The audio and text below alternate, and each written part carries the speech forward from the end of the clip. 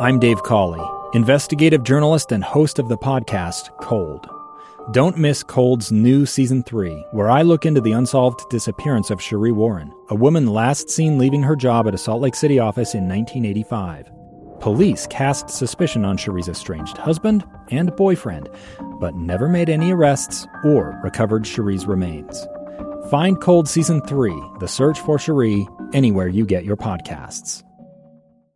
Inside Sources. Inside Sources, where KSL offers Utah deeper insights on the news. Here's our host, Boyd Matheson, on KSL News Radio. Welcome back to hour number 2 of the expanded Inside Sources. This is Taylor Morgan. I am filling in today for Boyd Matheson alongside my co-host, Mara Carabello. Mara, as we kick off the second hour of the program here, we are going to discuss the recent killing of Tyre Nichols in Memphis by 5 police officers. This has re-energized again the national conversation around policing in our country and what that does and what that should look like. As we know, this is an ongoing debate. Reforms are in the works in some states. Congress is also considering some reforms. Some have more momentum than others. The question is, where do we go from here? And what can be done to address some of the very clear, significant systemic problems in law enforcement? Yeah, I mean, that's right. This has become, for many of us, one of those incidences that we just take another deep breath on because it seems like it's a never-stopping cycle. Yeah. Of this. We do have someone here with us today, Chris Burbank, who is the former chief of police for Salt Lake City, as well as the vice president at the Center for Policing Equity. And I should also disclose this is often talked about at my dinner table, as part of Chris and I's conversations at home. But Chris, thanks for joining us today. Thanks for having me. So first, tell us a little bit about the Center for Policing Equity, what you're focused on, so we have a sense of what where you come from on this issue. Well, so we have, over the last 7-8 years, become the largest group that actually works on this issue. And our goal is to, through rigorous science, identify what is creating the disparate outcome in policing that exists everywhere in the United States. And we're just focused on the United States at this point, but everywhere that we go, and we've worked in over 30 cities across the country, serving 80 million people, and there is disparity in every single one of those. It doesn't matter large or small. And that's because we have a system, right? Policing system, and some of the practices date back 100 years.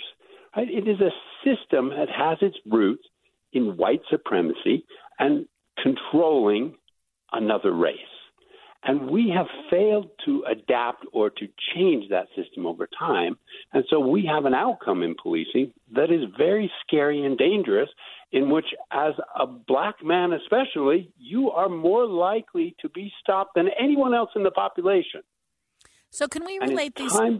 Can we relate this to Tyre Nichols' situation specifically? What did the Memphis Police Department do right? What did they do wrong? We're just seeing on the streaming news that the officers involved have been charged with, it looks like, 7 different counts, anywhere from second-degree murder to aggravated assault. So let's take us to the Memphis incident, and what have we learned, or what are you watching in that incident? Well, I think the number one thing that we have to address right up front whenever we talk about this particular circumstance is all individuals involved in this unfortunate circumstance, are all black. And so that does not mean that Memphis gets a pass to the situation, that obviously, because it's black officers and a black individual, that there's not racism involved. We have found through good science, right, that hearts and minds are not what drive the outcome of policing, right? It is the policy and the procedure that exists.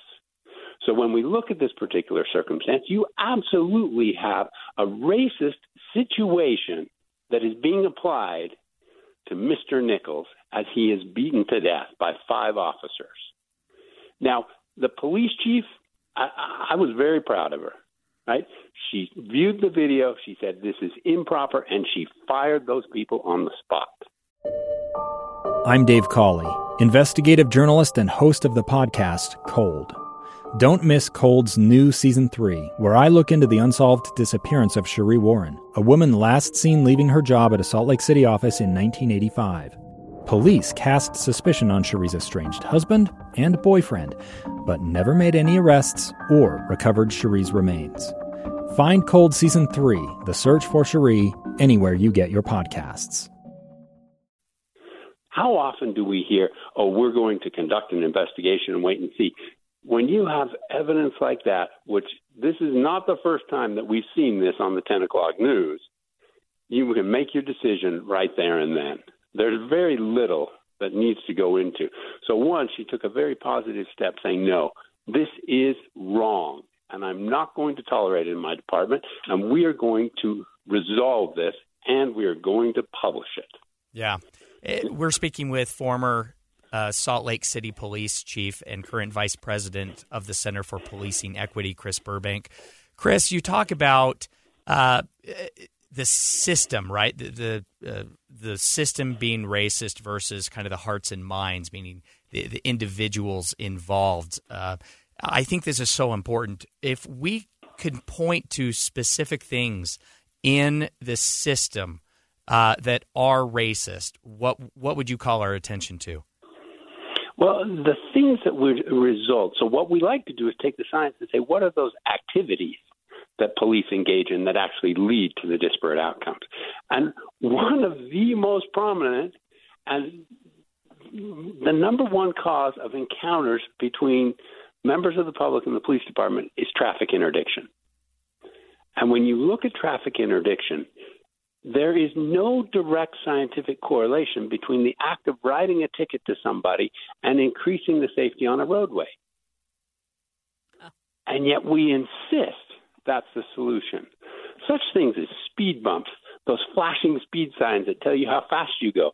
The most effective time a police officer controls traffic and makes the roadway more safe is when they turn the lights and sirens on and pull someone over and park on the side of the road. Yeah, they don't even need to talk to that person. Yeah. And everyone slows down. And the most important point here is the fact that a speed bump or those flashing lights do not care what your race, your religion, your gender identity is. It is equal across the board, and it reduces the speed on the roadway. So what are the top, so if that's a policy discussion, who do we need to work with? Do we need to work with our chiefs? Do we need to work with the law enforcement officers? Do we need to work with our legislators? Where can change happen? Well, change should happen at all levels because some of these things are national, right? And we do need a national database of police use of force, of search and seizure. Can you imagine that we cannot tell you how many people are subjected to search and seizure in the United States? It is enumerated in the Constitution that you cannot have your rights violated under the Constitution for an unlawful search and seizure. And we don't even document when police officers do that across the country. Yeah. Let's put data in place at a national level. Let's change the standard for use of force, especially for deadly force. Make it a necessary standard, not a reasonable standard. Right? I'm not reasonably sure that I need to kill this man tonight. I have to necessarily be sure that this is absolutely the last possible thing that I can do. These are the types of things that we can now start to do. And interestingly enough, let's change who we hire. That goes right to the police department. So we have only a few short seconds left. How is Utah stacking up? How are we doing compared to the rest of the nation? Unfortunately, we are way behind. We don't even admit or submit data that allows scrutiny of what goes on in the state of Utah. Why are we not participating at a high level? We know what it takes. Right? This is not a secret. Everyone knows what it takes. Let's start to change what police do, not how they do it, because how they do it, right? Training, education, new tools, new toys, has not changed the outcome. Chris but Burbank, changing what we do will. Chris Burbank, former chief of police for Salt Lake City and the vice president of the Center for Policing Equity. Thanks for joining Inside Sources. Thank you. Taylor, coming up, we're going to take a deeper dive into the water issues. We heard a little I like that from pun. the House. Good water pun. Thank you. And we're going to hear from the Senate. So stay with us on Inside Sources.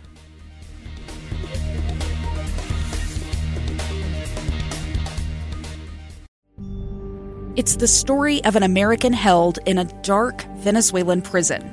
Then all of a sudden they all kind of lined up. They pointed their guns at me.